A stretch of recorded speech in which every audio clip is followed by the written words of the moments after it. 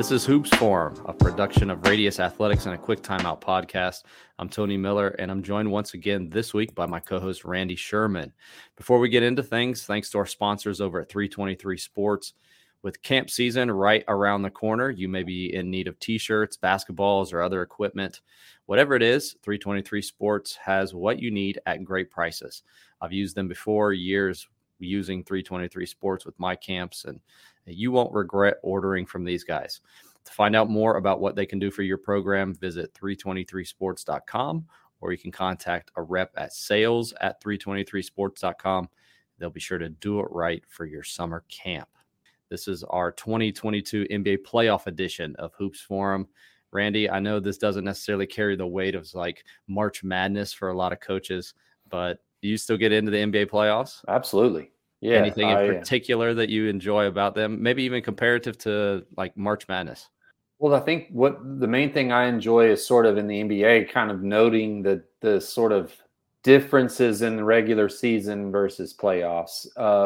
I'd say the game-to-game adjustments can kind of be fun to watch, and just sort of matchups, things like that. All the way that to me it gets real intriguing. So that's what I look for. And then the big moments, kind of more as a fan, just sort of like Game 7, or it's 2-2 tie, it's Game 5, and like the big moments, it's just so fun to watch. Just sort of how those are handled by coaches and players. So yeah.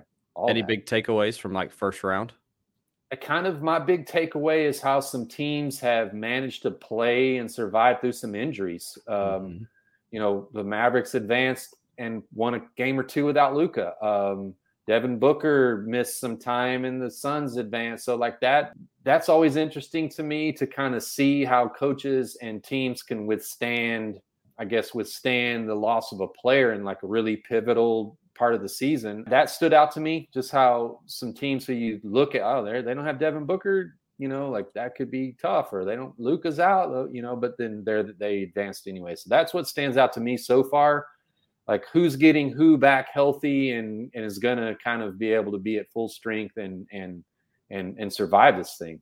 Yeah, we hadn't talked about this beforehand. Mine was kind of the same, maybe a little bit in relationship to, I hear a lot with Golden State, Boston, playing teams that they're either missing stars, or with the Nets, maybe a dysfunctional group they were a little bit by the end of the year. Yeah. But those two teams in particular, I'm not saying that they aren't necessarily as good or worthy of that finals talk, but I just wonder how good they actually are. Yeah. Because they won some games and we're playing against or against some teams, some scenarios there that you're not on paper maybe like, man, they beat a really good team, but did they for four games? Yeah, I think sometimes some of these teams like maybe undervalue the regular season and are like as long as we get in the playoffs and we can sit guys out, we can he's not playing half our games, it's okay, it's no big deal. We get in the tournament, we'll get serious then. Sometimes I think like that's a little too late to try to turn the light switch on. Like, the big deal was about Brooklyn losing was like everyone wanted to make bigger, more complicated explanations. They were an average team. Even when Durant and Kyrie played during the regular season, I think they were like one game above 500. They were an average team, and they got dealt with accordingly by a really good Boston team. That's it. Right. I know they have Kevin Durant. I know they have Kyrie Irving. Why they were an average team, I don't know, but they were. Yeah. And I think sometimes like maybe this like, our seeding doesn't matter as long as we get in the top 8 or get out of that play in and get in the top 6 or something, like it's all good. We'll turn it on then. Like, I don't know about that. Like you kind of need to already be good to be good. Right. Well, I would rather have at least crescendoing. They're getting better, and I think people saw that with Boston rather than what you just said. Lights on, lights off. I personally have never seen that before. At least from my teams. Neither have I. Teams that are improving and getting back, and for the case of Boston too, they were already getting better, and then they got Williams back, and now you're adding another piece to it. Like I would much rather have that kind of thing than expecting somebody to turn it on. And to your point, I think that Kevin Durant attempted to kind of carry the load and help the team turn it on. But unless you've got multiple guys, I wasn't having it. So we'll come back go ahead. I think too that like I think it shows like maybe like that mindset of we'll turn it on in the playoffs, sort of like an overvaluing of just the raw talent and an undervaluing of like team, cohesiveness and like identity and having it figured out. Like that's as good as a star player, that's or better. Right. So yeah, that's a good point. Right now, going to talk about some X's and O's. We're just going to I'm going to bring up just 4 X's and O's for you. And so Randy hasn't seen these yet. We're going to basically show Randy what these are, and then we're going to kind of talk through them a little bit, maybe why he likes them, why he doesn't like them, maybe. We'll break these down. These are available too if you're interested in looking at these on Fast Model. We'll make those available there. You can find those at fastmodelsports.com in their play bank. You can download those to your Fast Draw account. So first one here is from the New Orleans Pelicans. Horns, stagger, burn. Okay. Yeah, I like that one. The thing I like about it is the playing the other way when number 5 gets the ball here. They got the staggered screen going on over here that lends the defense to perhaps believing we're playing that way, but we're really going to play the other way over here. Yeah, great read by number 14. I don't know my personnel as well as I should on the Pelicans. Who is Brandon Ingram. Okay, Ingram, yeah. Ingram on the great read on Crowder's overplay to back cut it on the playing the other way. That's lovely. And then any potential helper at the rim's kind of involved in that staggered action, so that you maybe are going to get to the rim without any shot blocker being there. We'll see. I mean, starts with great spacing, the multiple action of stagger screen on this side of the floor, dribble handoff coming this way.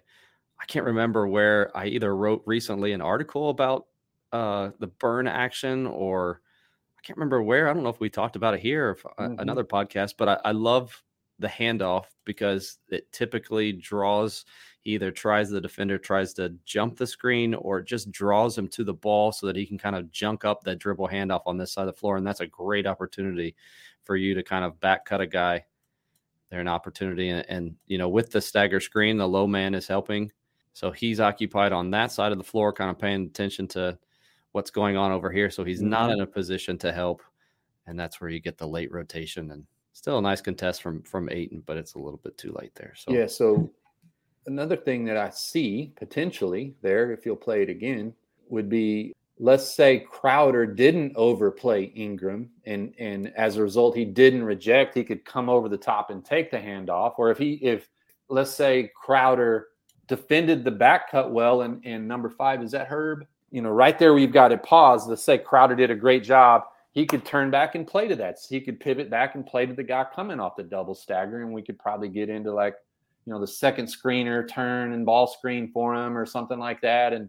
And we would look like double side over there, single side if Herb, I think, who has the ball, gets to the corner. We got to be able to play out of it if they defend this. We don't always burn them for a backdoor cut layup like we do here, right? Right. The ability for it to continue on too. I think sometimes we design our plays and like if it didn't work, like, oh man, we got to start over again. But to your point, you can keep playing out of the stagger. They could have been a pick and roll, and Herb Williams could have rolled to the front of the rim and he throw it over the top. Yeah. So you have the capability of multiple things to happen if the defense takes away this, which is to what you said in the introduction. This is why I love the NBA playoffs, is because this is a chess match. But I think the great offensive coaches have the counters that they're not having to just make stuff up or go ISO if their first action doesn't happen. Yeah, we don't want hope to be a strategy. We don't hope that the backdoor cut comes open. If it does, great. If it doesn't, we get to the next best action. Right. That could be any number of things, like hitting the guy coming off the stagger or something like that. Yeah, good one. I like it. Love it. All right, so I've got a theme with these first 2 plays. Okay, Spain. See that. Another overplay there. Okay, I see. Bridges goes to the corner to get. Now we've got the corners filled after that when he made that little cut out of the Horns formation. So again, you have the first thing that you look at is the Spain. So the first thing that you have is the ball screening the screener behind it. which draws. Typically, this is where your help was going to come from because he was the lowest man. I don't think that this guy's really thinking of himself when the play is first happening as being the help, because a lot of times you also have the screen that comes on this side. Yeah. So when Paul comes off, he's actually strong side, and they want to be, 70-30 over on this side of the floor taken away. So he's not thinking, I need to be in a position to help. This guy's in the position to help. They flip it. This guy's caught too high, and now you're basically leaving this entire space underneath the floor with no help defender because he's really worried about, I don't know what their strategy was, if they were going to switch it or just kind of like jam it and help him get over it. Yeah. But the point is, there's nobody there. And another point, I think, is that Booker at the free throw line sitting the screen? Yes. Yeah, so another concept I like is using a good shooter to set a back screen, because you're not going to get the show off of him, because all he would do then is just pop off of that Spain back screen to this kind of area, over kind of just pop away from that back screen. If you show off of him, that's going in. They're going to find him off of that. Paul would throw it back to him popping. So you do potentially get Ayton on the lob because they're not going to show or hedge off of Devin Booker, because he would just separate from the screen and beat you that way. So I like that design. Yeah. So misdirection, and then also multiple actions that occupy help defenders. And then also, if this doesn't work out, to your point, you could still play out of the Spain action or ball screen and throw it lob to the front of the rim to Ayton there. So multiple scoring actions out of one. Third play here is from Memphis and Minnesota, and this one's Memphis. Okay. So it's a sideline out of bounds. I know, I get it. Bad defense. That's the first thing people are going to say, but still. Well, there's 3.7 seconds left. Right. Yeah, they probably may wish they defended Morant a little different, not as gambled as much on him, but you still have a shooter that comes to the corner, and I know that's kind of like standard. Nothing special about that. But then when you have the down screen here, you say, well, they played it bad. He shouldn't have jumped on the high side. I think either way, Morant is going to get the ball somehow.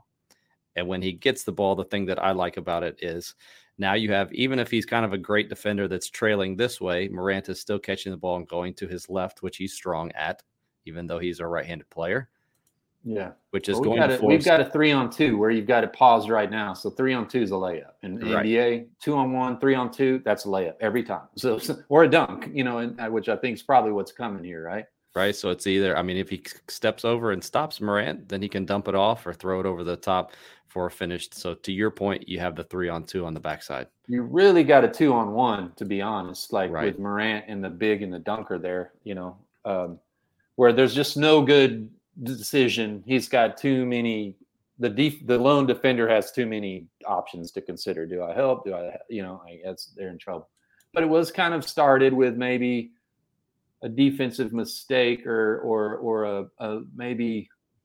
I get we're trying to get the ball. Keep the ball out of his hands. It's a tie game, 3.7 seconds. We got to keep it out of his hands. But that was.